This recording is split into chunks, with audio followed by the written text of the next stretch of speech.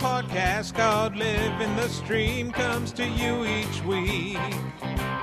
Streaming recommendations during NFL season, it's not just tongue-in-cheek.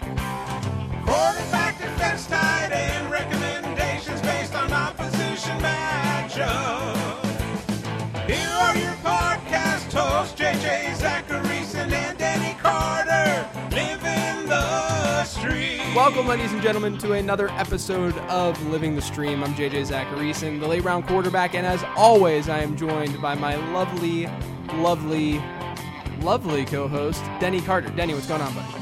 I'm doing well. I think this show is already off to a better start than the last show because the People's Mic has been fixed, AKA I just adjusted a setting on it, and so it's working. And also, you're not deathly ill. Yeah, it's going to be a much better week. And by the way, adjusting a setting on a microphone that's the size of my pinky seems like it would be a difficult task. I'm embarrassed. I didn't actually think I was going to admit it on the show, but I have to be forthright with the people and tell them that for some reason this little switch went up and it needed to go down. So that was the whole issue. Interesting. Well, we always start the show off by talking about something non-football related, and then we end the show usually talking about things that are not football related. This week's topic, Denny, that I need to talk about is the people on Twitter and on social media, Twitter mostly, because that's really what we use the most, but the people on Twitter who hit you up and they tell you that they're either A, going to unfollow you, or they're on the verge of unfollowing you, or B, letting you know that they unfollowed you. Oh yeah, basically telling you, hey man, shape up, or I'm out of here. You better watch out, or else I'm no longer going to be following you on Twitter.com. Which is an amazing threat, especially when, and we're just stating facts here. JJ has like 60,000 followers. And one person thinks that they're going to force JJ's hand in changing his behavior. And by the way, this was on an intentionally bad joke. Yeah, right. I made a bad joke. This one in particular. Look, there are lots of people who have hit me up through the years saying I'm going to unfollow you, or I just unfollowed you because they didn't like a joke, or I made a bad recommendation, what have you. That's going to happen, right? This one in particular was someone who was just responding to my Julio Jones tweet of Julio Jones having scored one touchdown over the last one game, which after sending multiple tweets over the last month about, making fun of Julio Jones not scoring a touchdown, I felt like it was worthwhile to let people know that he scored one touchdown in one game. It was also a fact. I mean, you were just stating facts. You were bringing your analytical mind to the game and saying one touchdown, one game. That's all we need to know. By the way, if you're going to threaten people with an unfollow, don't target the big accounts. I mean, if you really, really want to leverage your following a person, go after the small accounts. Yeah, you're right. You threaten them. There's no reason to threaten the large accounts. I mean, I actively seek for people to unfollow me on occasion. So don't, this is your currency, but it doesn't. The currency is no good when the account is large. Think about why we have social media. Like, why do I have a Twitter presence? Why do you have a Twitter presence? Yours is just to put people on tilt, but yeah, no, we have them for takes. We have them for conversation, right? So there's conversation. You want to build a brand and a readership. That's a big thing. And usually you want to turn that readership into some sort of money, right? I mean, that's just me keeping it 100. Like, why else would an author want a large following? Because you want a larger readership, because that leads to a better career and more money, right? Right. Bottom line. So realistically, someone who actually has the attitude of going to someone and saying, I'm going to unfollow you, that person means so little, means absolutely nothing. To not as this person's a human being, that's fine, but they mean literally nothing to what my purpose is on Twitter. Exactly. Yes. And by the way, unfollowing, I think there's a famous joke. Maybe Chris Rock had this joke. Telling someone that you're unfollowing them on social media is like telling them you're not going to a party that you were not invited to. Yeah. I mean, you didn't go out to at Trollberg 57 and say, hey, can you follow me? Please follow me. I'm begging you to follow me and to read my stuff. He followed you, but now he's saying, by the way, this party that you're having online, I'm not going to be there. Right. And you say, well, that's okay because you were not invited. You were not invited. It would be totally different if someone I had never interacted with this person, and this happens all the time. There are people who all of a sudden, out of nowhere, who I've never seen. Usually, you can recognize people through their avatar and sometimes their handle and stuff. And I had the people who come out of nowhere who I've never interacted with before, and they tell me that, I'm like, I didn't know that you no offense, but I had no idea that you existed 13 seconds ago.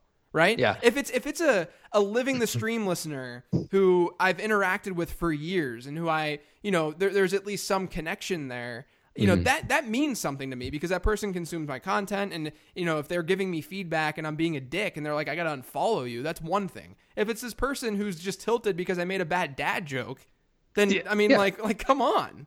I mean, and if they don't appreciate bad dad jokes, then you don't want them around anyway. I think that's the main point here. Yeah, that absolutely is the main point. There's just so many crazy things that happen on social media. I've gotten to the point where I'm just like, I think that these people just must be miserable. Like it's really all it is, and it's sad, but that's just the truth. That's the only way that I feel like I can get through a day on Twitter.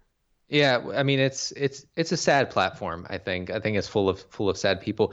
I also love when people will follow you and unfollow you to make sure that you're seeing that they are in fact following you. It's like baiting you into following back. Right. I mean, they don't do that so much anymore. But back in the day, that was people thing. Baited so hard. They would follow, unfollow. Hey, it's me. Hey, I'm over here. I'm following. Are you going to follow back? Are you going to? And after a few of them, you have to take the answer as no, we're not going to follow back. Yeah. There's so much troll. I hope that you guys are hearing the loud noises outside. People also get really upset about me mentioning the loud noises outside on this show because no one can ever hear it. Yeah, and that's okay. I mean, they're distracting to you, they're but at least distracting me. So if I sound like an idiot, I mean, I always sound like an idiot, but if I sound more like an idiot, it's because I'm being distracted by, an ice cream truck or a loud motorcycle that's driving down the street. But yeah, the never ending ice cream truck. I think that's like a seventh circle of hell is the ice cream truck that never stops. Yeah. I don't know if it's because obviously my readership has grown because time goes by and that naturally happens.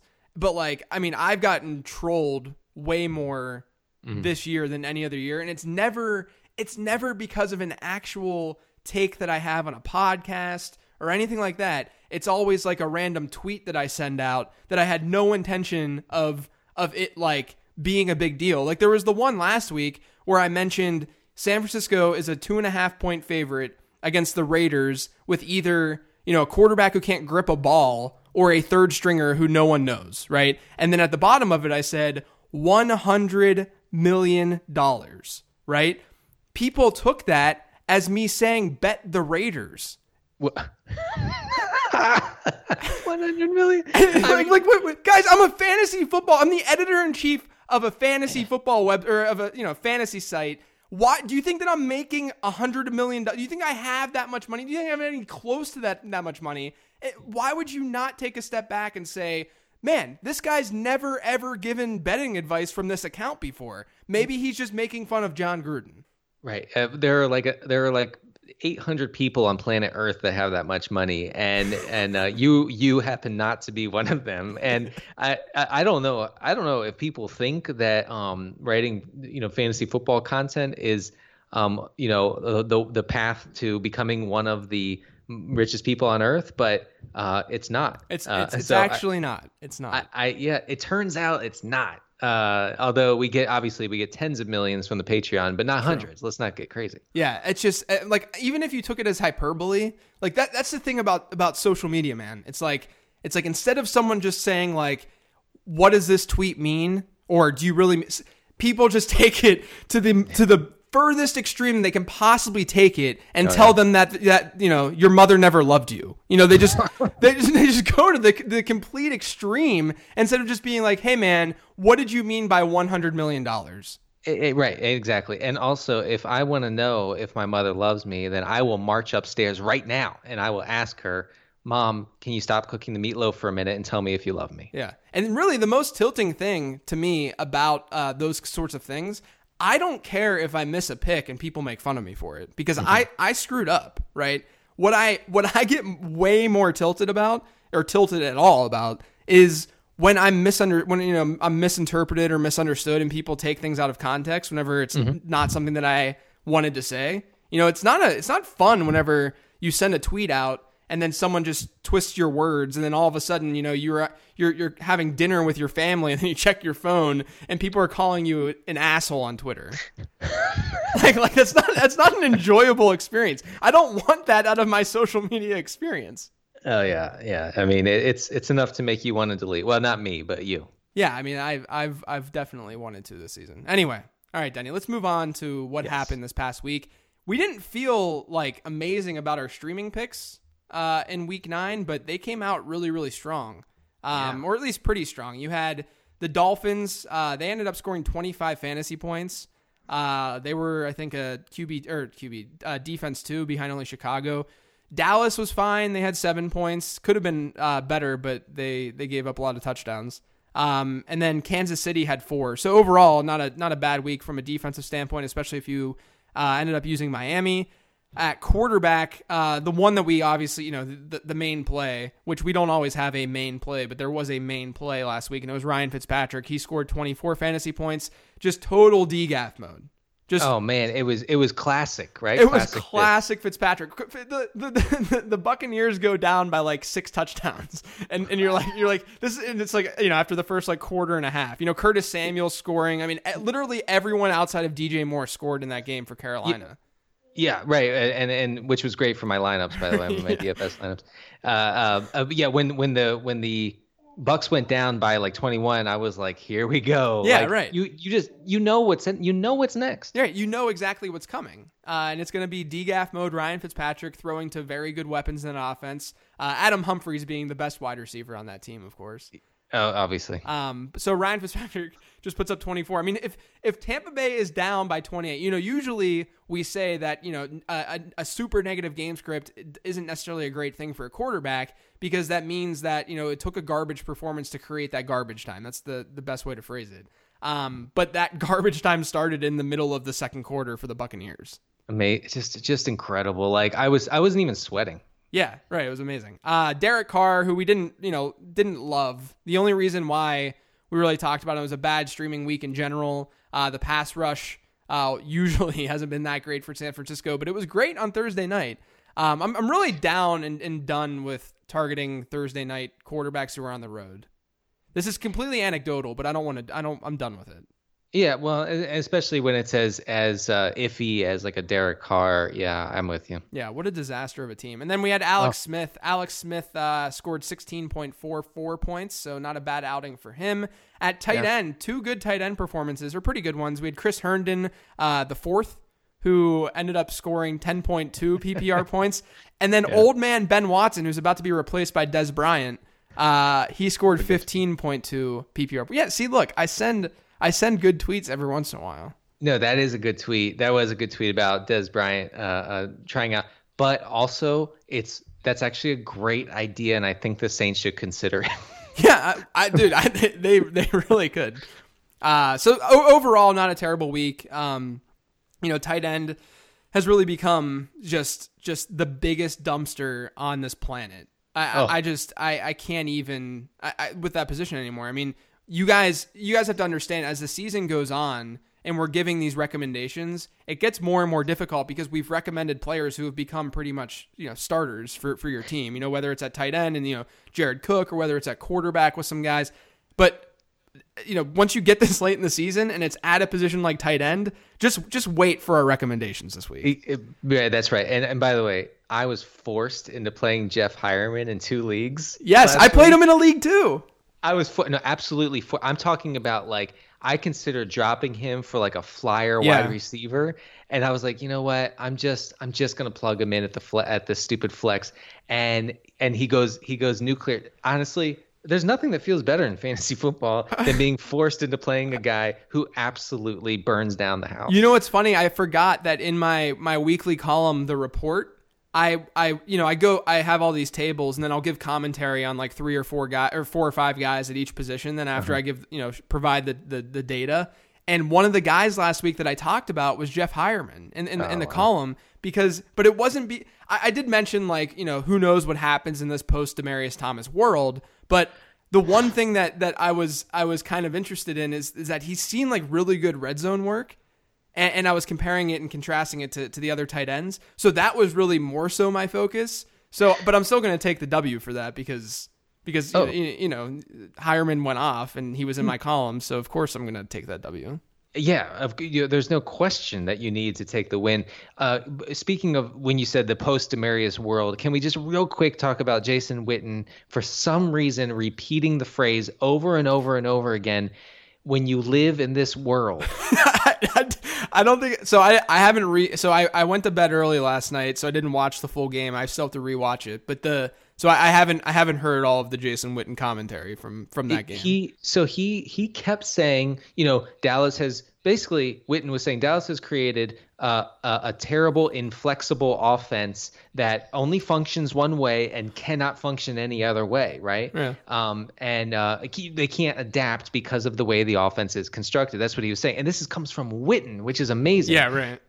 And so he kept referring back to that point by saying, when you live in this world, like, you don't have any room for error. When you live in this world, you have to feed Zeke even on third down. When you live in this world, he must have said it. I honestly would guess 10 to 15 times, to the point where I thought that I was like having like a medical emergency where I was like, am I seeing the same thing over and over again? Like, well, what is wrong with this guy? Like there's like, that's a very, very easy thing to have happen while you're, especially like, I don't know if you've like, whenever you're writing something, you introduce things a very similar way whenever, sometimes, not always, but you notice that you're using a word, one or two words or a phrase a lot in one column. But the difference is that he's on national television and there are many, many people in his ear that should be saying, hey, maybe quit it with this phrase.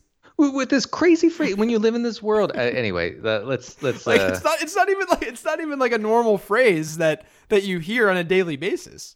I mean, there are other ways to say it, but what is being lost, what's lost in the crazy phrase is that Jason Witten, who was in this offense, is very honestly saying it's a terrible offense. Right.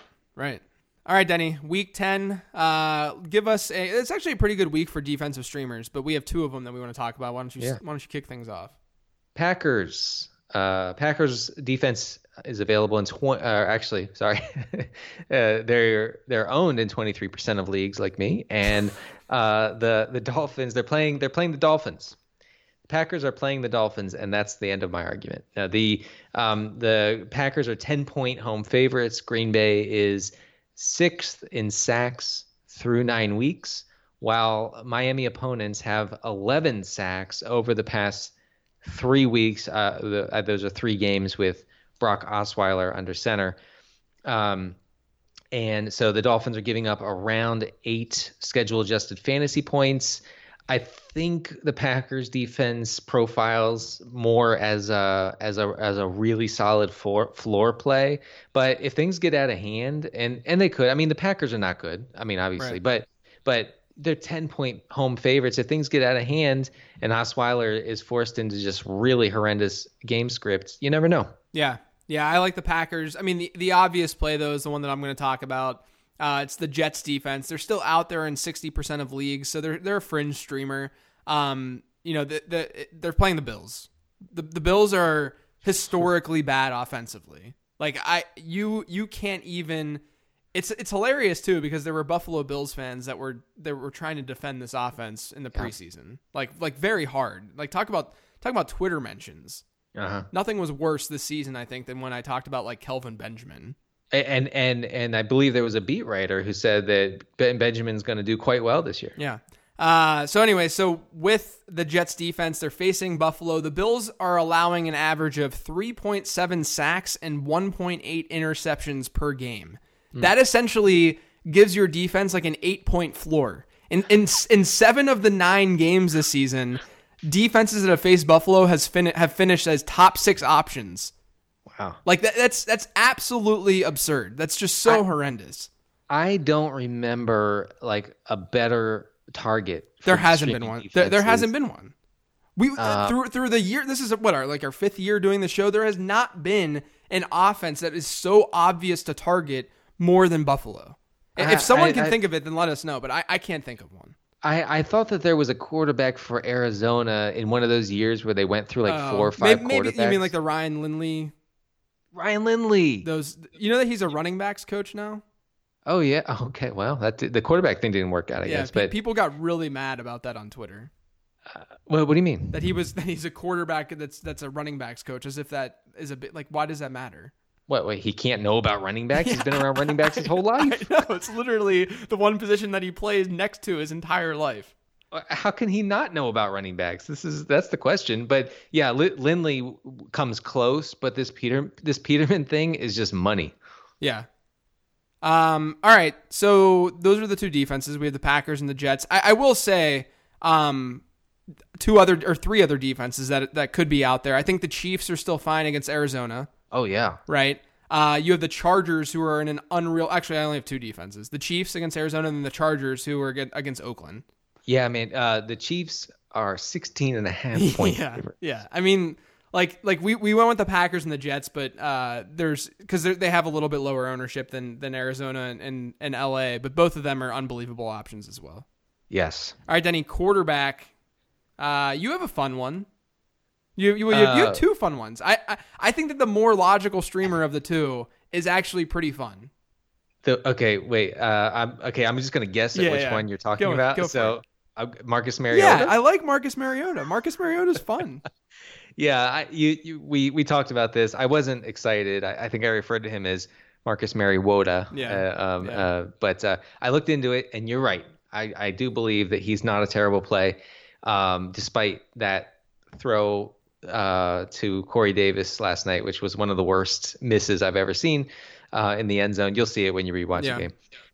Well, we can do our film grinding session together later. Yeah, sounds good. So Mariota is available in 86% of leagues.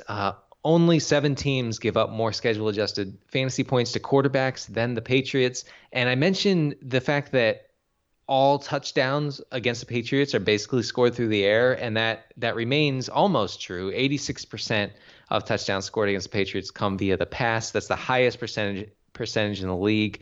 And as far as potential pressure on Mariota, I know that he had that game where he took 11 sacks against Baltimore, which is sort of an absurd thing. But beyond that, the pressure and sack numbers against Mariota haven't been outside the norm. And New England has 13 sacks on the year, which is 3rd fewest in the league. They're just not getting much pressure on the passer. So you could have a situation where Mariota is forced into quite a few dropbacks, not facing much pressure. He's also averaging almost 6 rushing attempts per game. So you have that little upside.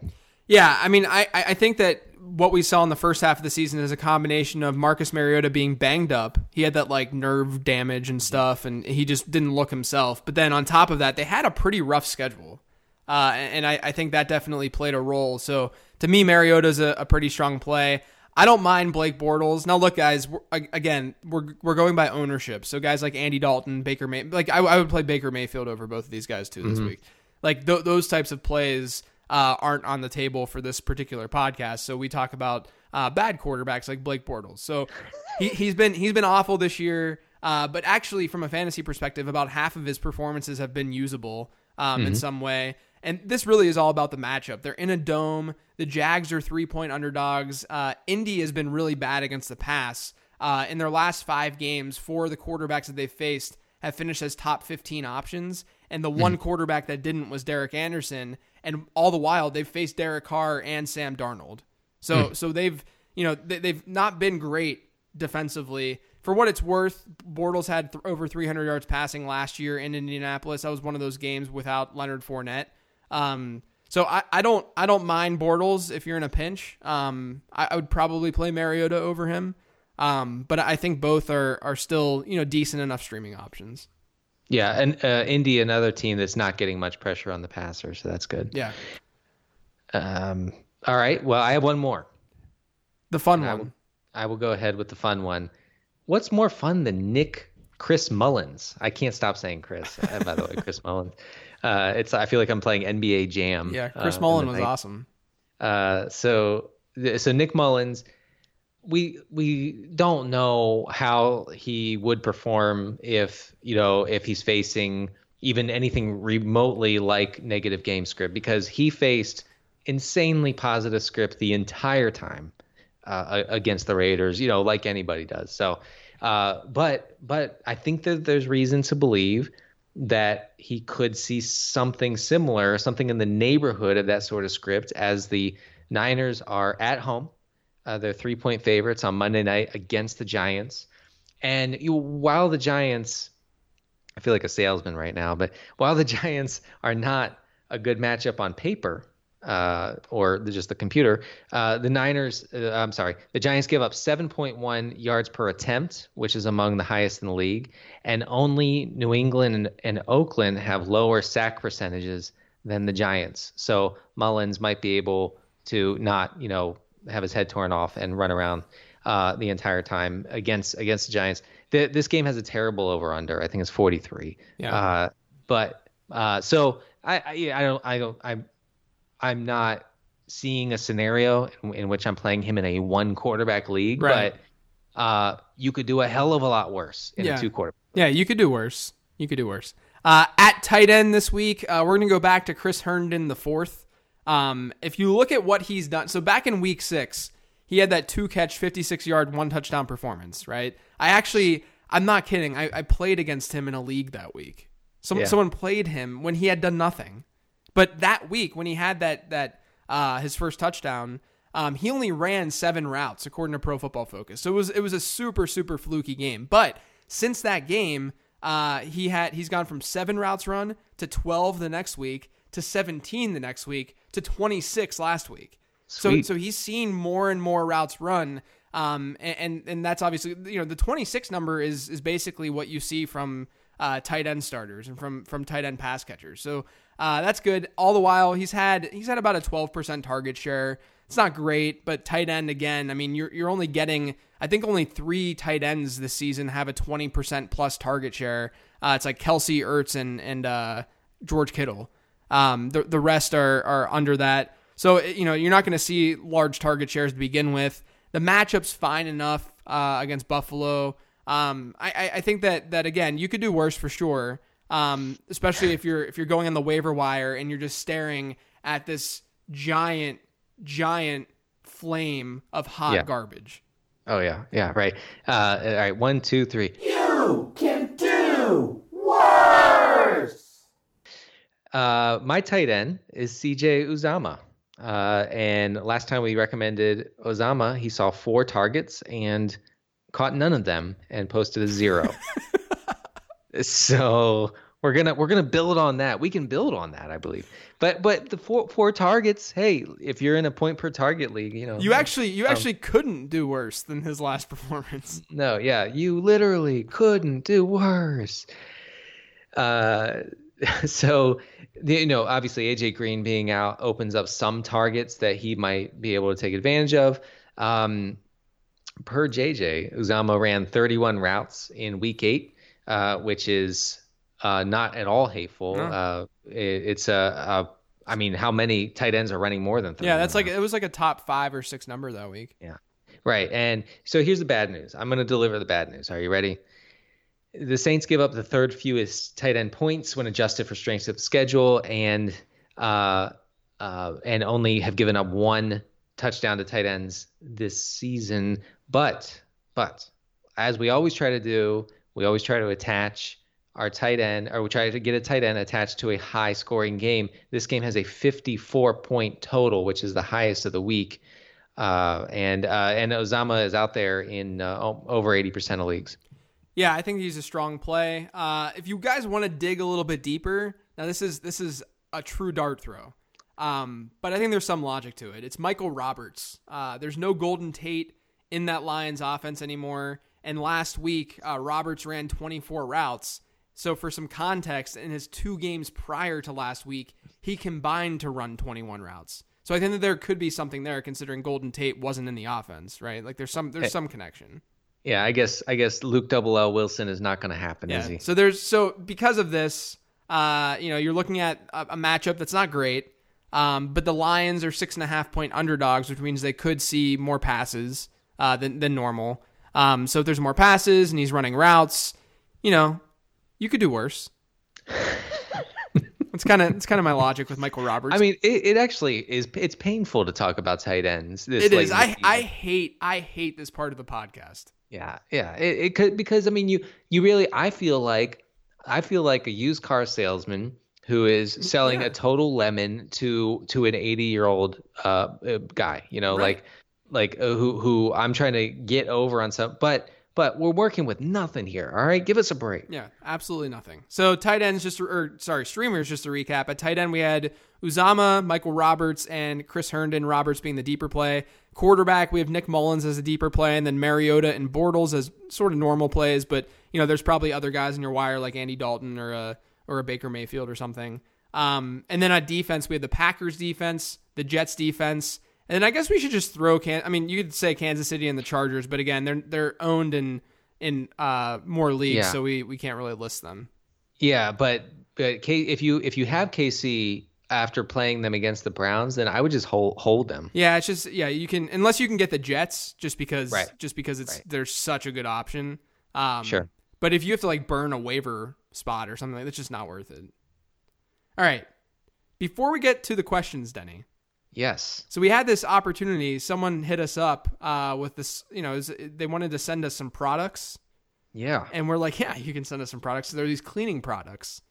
And since we're dads, of course we have things to clean all the time. We're married dads, and there are things to do around the house that require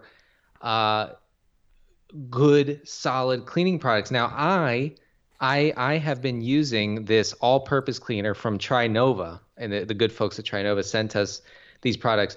I've been using this instead of the Lysol wipes, okay?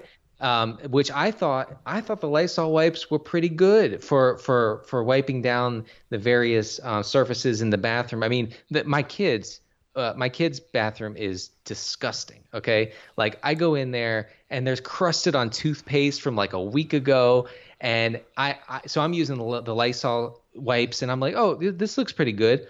It turns out that it doesn't look anything like it does after I use the all-purpose cleaner, and I promise you that was not a planned thing. I didn't know how this. Right, we didn't. They literally sent us these products, and they're like, hey, do you want to talk about this on your podcast? We're like, sure, we'll talk about it, but we want to at least try it out and stuff, because we're in a position that we clean things around our house, so we want to see what these are like. And like you said, the main one that I've used is that all-purpose cleaner, and it's been awesome. It's been great. Yes. And I really thought that the wipes were doing a good job, but this all-purpose cleaner, I'm like, oh wait, this is how it's supposed to look. There's no streaky, disgusting mess afterward, which I guess I didn't realize was there.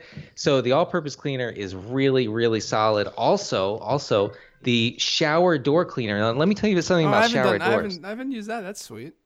The shower door in the kids' bathroom is horrifying. Okay. And I'm constantly spraying it with various stuff, things that I get at CVS, and just hoping that we can get it, reasonably clean. Right.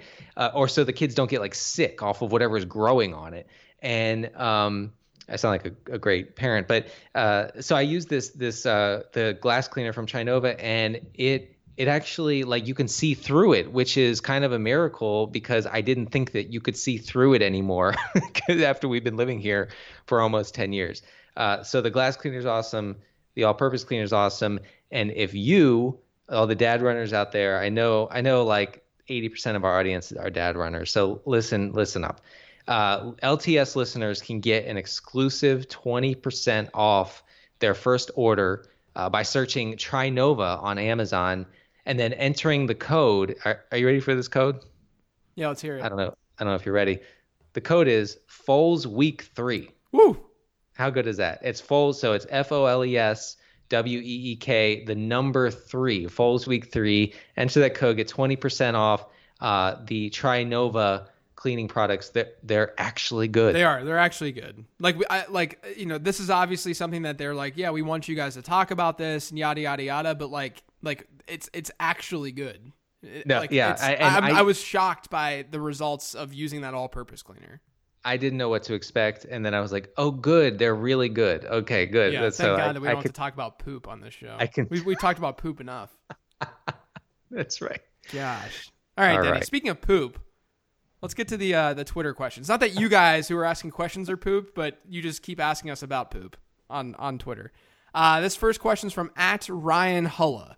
If you had to play one fantasy football game for your life, and you could only take one fantasy analyst's advice to set your lineup, who would it be? Also, who is the one other fantasy analyst that you would want to do a weekly show with? For me, the answer to the second question would be Pete Overzet, because that's a good one. That's a really good one. Because I think we gel together pretty nicely, and also I'm always trying to be as funny as Pete, which is really hard. So that would be, and then what was the first question? Who you wanted to have set your lineup for you in a do or die type of scenario, and whose advice would you take? I mean, it's you or Rich. Yeah, I'm just gonna go with Rich for both with my boy Lord Reeves, because him and I just like. So Denny, Rich, and I have a DM thread on Twitter, and we're talking to each. We're pals, so we're just DMing each other all the time, and like very rarely are there disagreements between Rich and I with different football takes. And when there are, mommy and daddy are fighting. Like because it's so rare, it doesn't happen very often. So we're all taken aback, like this is really happening right now. But because of that, it makes it so easy for me to answer this question and say easily Rich, because I know that he'd be setting his lineup similar to how I would set mine. Yeah, by the way, I just plug my brain into the exchanges between Rich and JJ and just soak it, just absorb it into my brain until I'm like Neo in the Matrix learning martial arts, through the computer, and I'm like, oh, my fantasy team is better, thank you. Yeah, let's just go with Rich with the answer. Yeah. Next question @SClark111286. Is that a phone number? Halloween now is over. Is it great planning or psychotic to decorate before Thanksgiving? Is Big Christmas making November and December the holiday season? The general rule of thumb that I talk about every single year is no Christmas until after Thanksgiving. It makes sense. I don't know why people fight that. And I went to Harris, my local Harris Teeter today to get lunch. Okay, I needed to get a little salad. So when got my salad at Harris Teeter, and there's this awful rendition of someone who sounded like they were dying while singing Blue Christmas. It was just, it's like, what? Not only is this an awful rendition, but why are you playing Christmas music on November 6th? So if you really love Christmas, you're going to hold off on the Christmas onslaught until it's Christmas season, until it's the holiday season, right? I mean, if you want to dilute the holiday that you so clearly love, then go ahead and listen to Christmas music for 60 days before the holiday. But if you love it, you wait till Thanksgiving. No, I agree, and I love Christmas. I love Christmas time. Right. I love Christmas music. For after November, all I do is listen to Christmas music because I'm that pathetic. But to listen to it now and to absorb it all now, like Denny said, it just sort of dilutes the whole experience. Yeah, well, it's like people who are into Halloween who on September 1st are like, oh, bringing out the decorations. And I'm like, no, this doesn't make you a Halloween fan. It makes you a hater of Halloween because you're ruining it. Yeah, exactly. Next question, @BGlaze. Peering through a crystal ball, which hyperstate dad move would concern you the most? Mowing your lawn in November, joining an old guy rec league where no one wears shirts, or bragging about your man cave to literally anyone that makes eye contact? Okay, I have a problem with this question first off because I cut my grass this past weekend. Okay, I and it's November. I did it in November because it doesn't get, I live in North Carolina. It doesn't get that cold. I mean, like, it was like in the 60s and it was like, right. The grass was really long. I had to cut it, so I cut it. The answer to this question is joining an old guy rec league where no one has their shirts on. Yeah, what was the other one? Talking about your man cave. Yeah, I feel like that's just like a douche thing to do. The man cave thing. Yeah. But yeah, I think if you're in a rec league where every dude is just like sweaty, disgusting without their shirts. What's that movie with Jack Black in it? Where he's playing somebody one-on-one in basketball and he like falls face first into their sweaty chest. I don't know, but people are going to be mad that we don't remember it because people tilt when we forget things on this show and we're like, it's on the tip of our tongue. People get really, really upset. It wasn't Jack Black. It was, go to the next question. I'm going to look it up. Okay. Next question from I'll just answer this one. From @Bethany L. Peters, JJ, you said to drop Matthew Stafford. That was on my 15 transaction show. You know, in most leagues, I think that you can stream just because Matthew Stafford has not given you that much of a ceiling. But what about him this week versus Chicago relative to the streamers? So I think that you could technically play Stafford over Mariota and Bortles. Maybe I would play Mariota over him. But if you have someone like Baker on the waiver wire or Dalton, I would play those guys over Matthew Stafford this week. I'm just afraid of that matchup. They're on the road, and that offensive line looked really bad against Minnesota. The offensive line hadn't really been horrible this year, but they really hadn't played a lot of tough competition from a front standpoint. So I am a little bit worried about that aspect of things against Chicago. So I think that he's kind of lumped in with the streamers. All right, Denny, did you find the movie? I did, thank you. Philip Seymour Hoffman in Along Came Polly. Oh, yeah, I remember. I remember that. The 2004 classic. Yeah.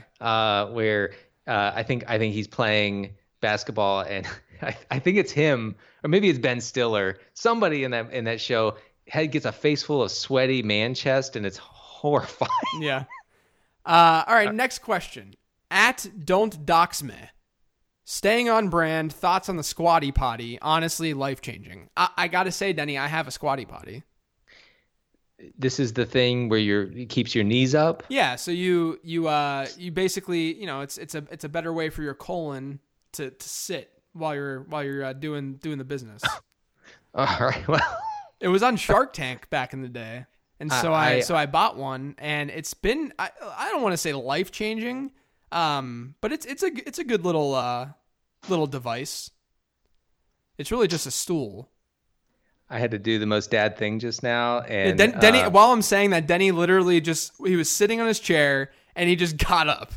I had to. So the microwave went out, and I had to do the little flip the switch thing. Nice. Yeah. Nice. Next question. @JRAF607. If the season ended today and you had the first pick tomorrow in redraft leagues, who are you guys taking? This is an easy question. I mean, well, it's tough. Wait. Who would you take next year in a redraft league? Up top, Kamara.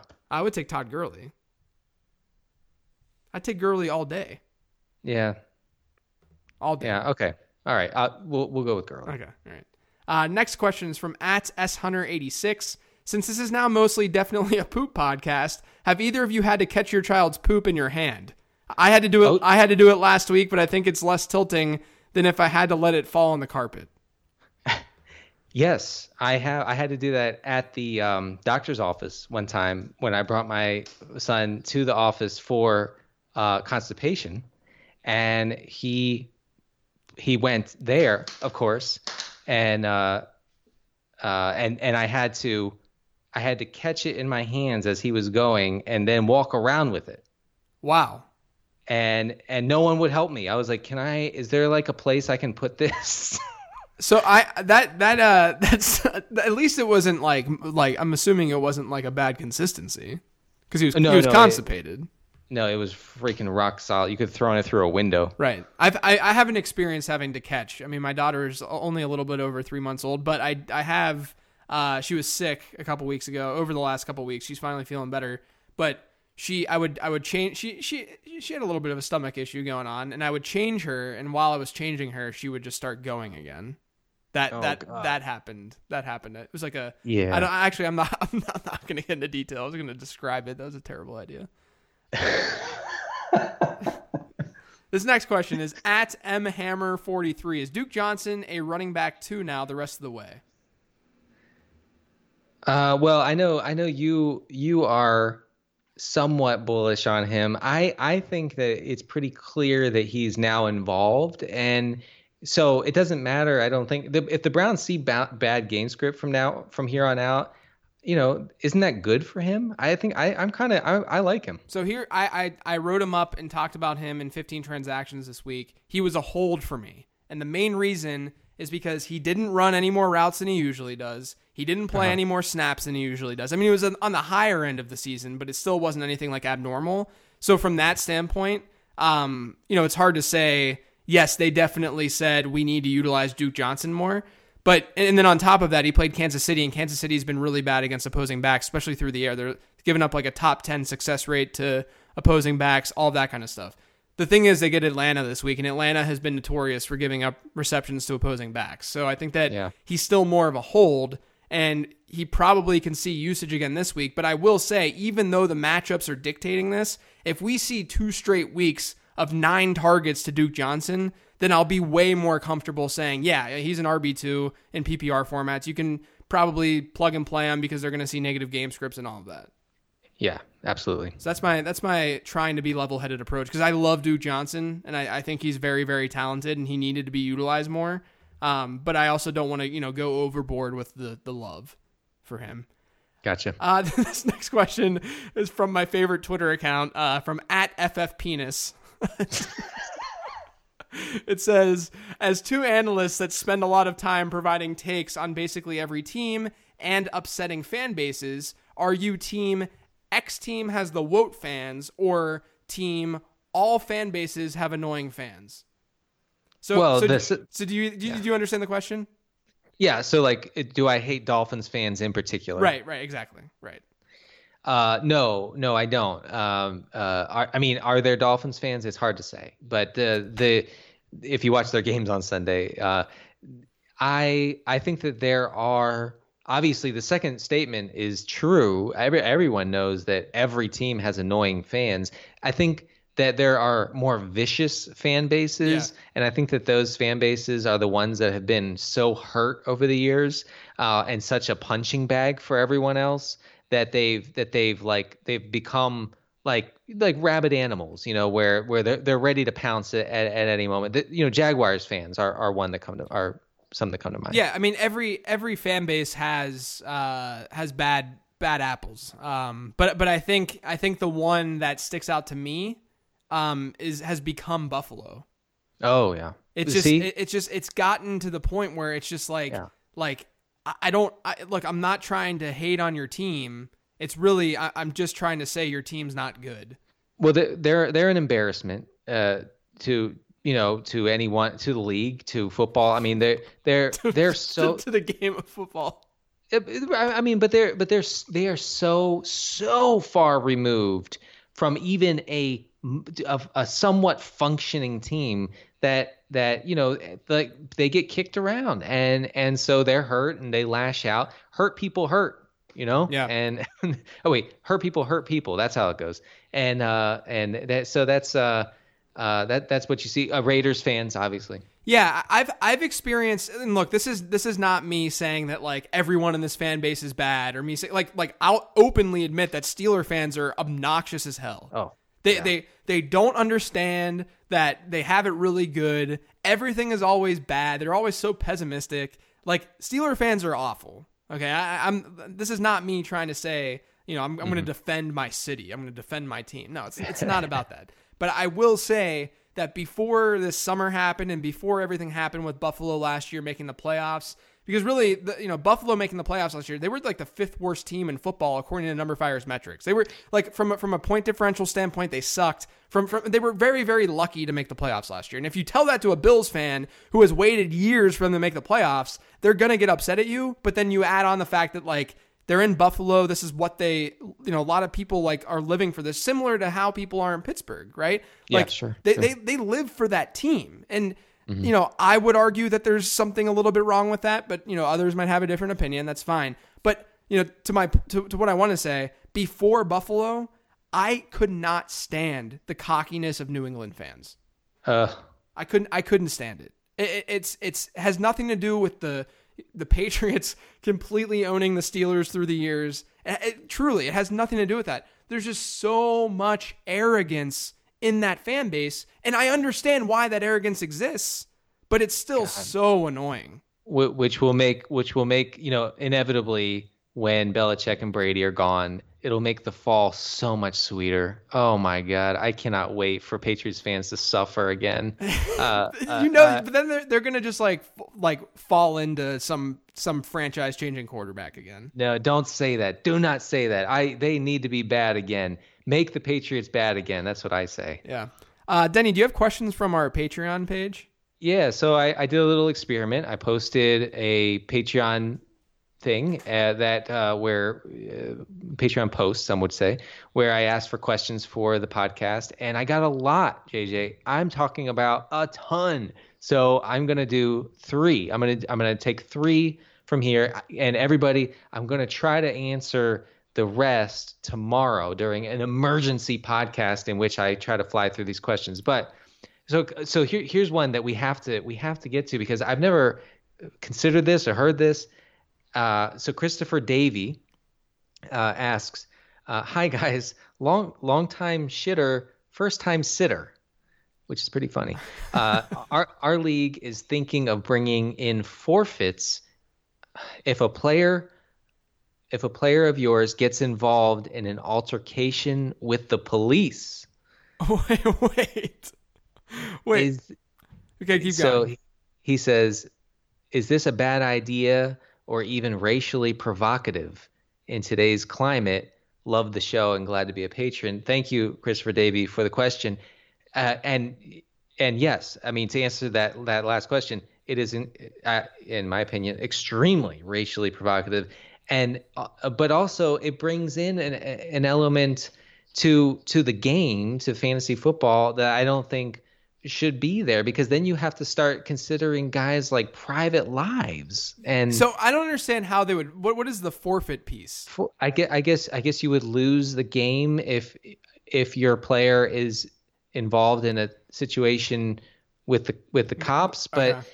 But and also, how do you define an altercation with the police? Like Robbie Anderson said something, horrendous to a cop last year when he got pulled over for drunk driving or doing like 300 miles an hour.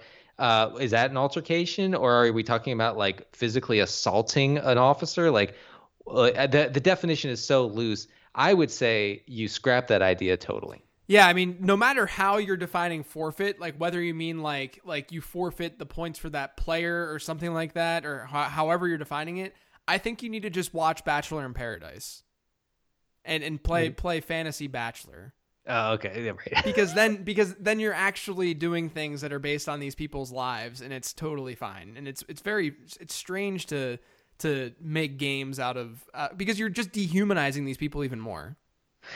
Yeah, right, and also that there's the element of who is interacting with the cops and what happens when they do. So I would just go ahead and stay away from that. Another one that came to mind, and this is really a really simple one, but I just want to answer it real quick. Cameron Clark asks, Saquon Barkley or Joe Mixon rest of season?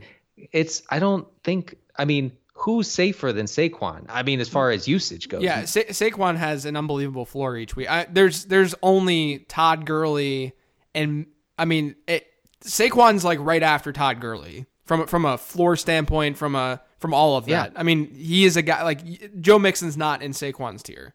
I mean, Saquon can rush for like 30 yards and score 25 points. Right. I mean, I'm assuming, we're assuming PPR here, but if you're playing in a standard league, then you need to quit playing fantasy football.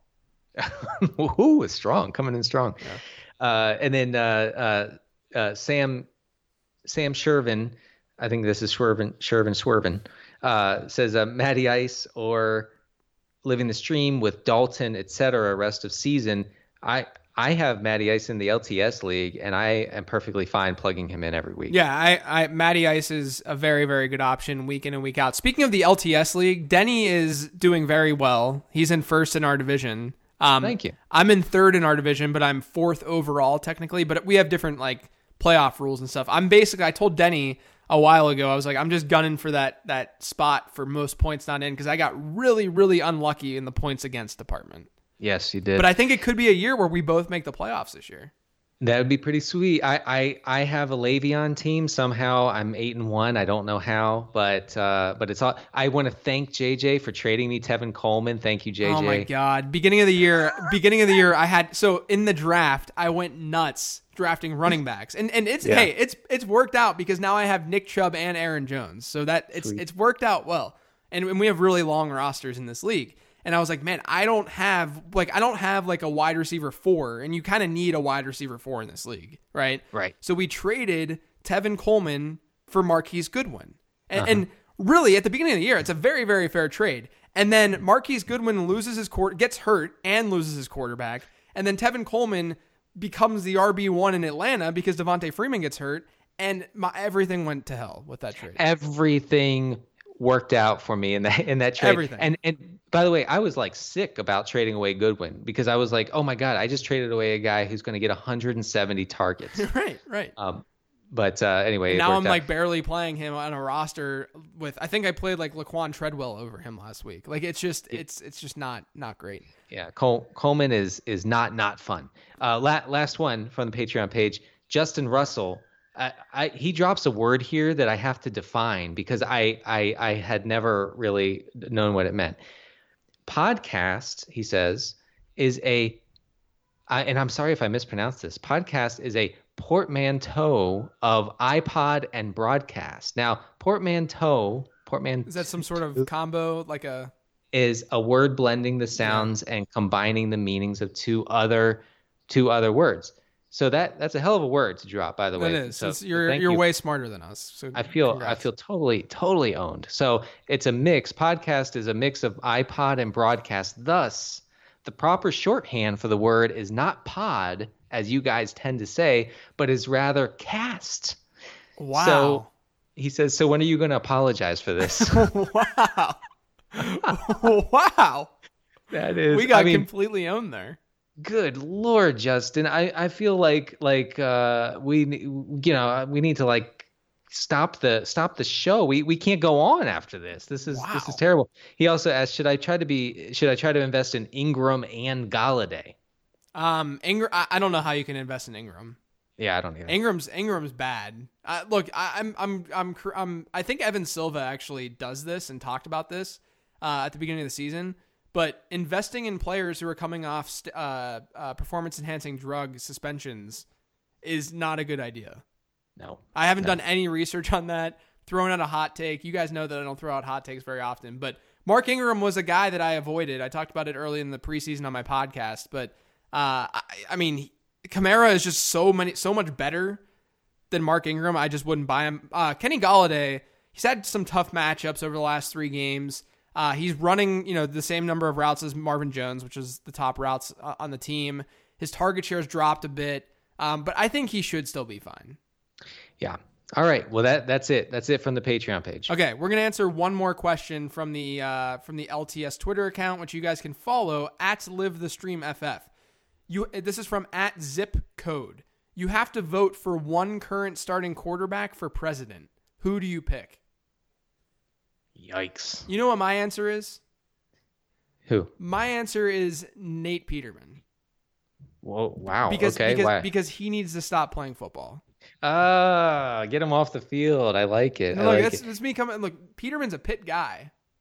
So I love me some Peterman from a just a loyalty standpoint. I think Peterman is a little on the theocratic side for me, but I think I remember not hating Aaron Rodgers' politics. Yeah, he opened up a little bit, right? Yeah. Recently. So, maybe him, definitely freaking not Brady at all. I really like the way that Nick Mullins handled himself last week, and he's a starter now. So maybe we should go with Mullins for Prez. Mullins 2020. Let's do it. Mullins for Prez. All right, guys, that's the last question for today's show. Denny does have a tilt montage he'll be throwing out there. But Denny, first, let everyone know where they can find you. At CDCarter13 on Twitter, and check out the Patreon. It's patreon.com/livingthestream. My kicker column is live and ready for your consumption. I'm on Twitter at LateRoundQB. You can look at all my stuff over on Numberfire. That sounds really weird to say look at all my stuff. You can read my work over on Numberfire.com. I have another podcast, the Late Round Podcast, and my weekly column, The Report, will be dropping tomorrow, Wednesday, a.m. in the only legitimate time zone. There you go. All right, guys, thanks for listening. We'll catch you next week.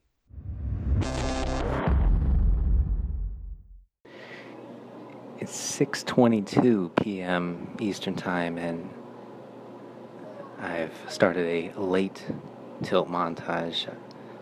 I've been with the family all day, as they say.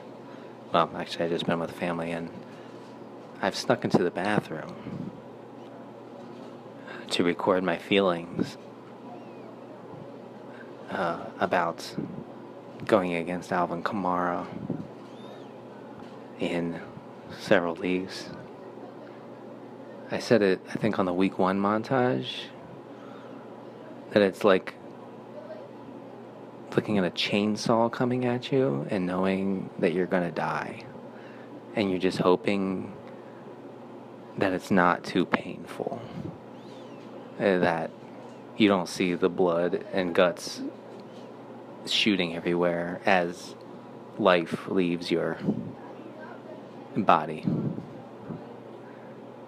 That's what playing against Alvin Kamara is like. I've locked the bathroom door so no one can come in. If someone hears me, they may call the cops. Or at least tell my estranged wife that I'm talking to myself in the bathroom. I'm tilting. Thank you for listening to Living the Stream. We hope you enjoyed the internet podcast. Don't forget to subscribe on iTunes now. It won't take long, it's fast. For more fantasy football info, check out LateRoundQB.com. Hope you come back soon as we share about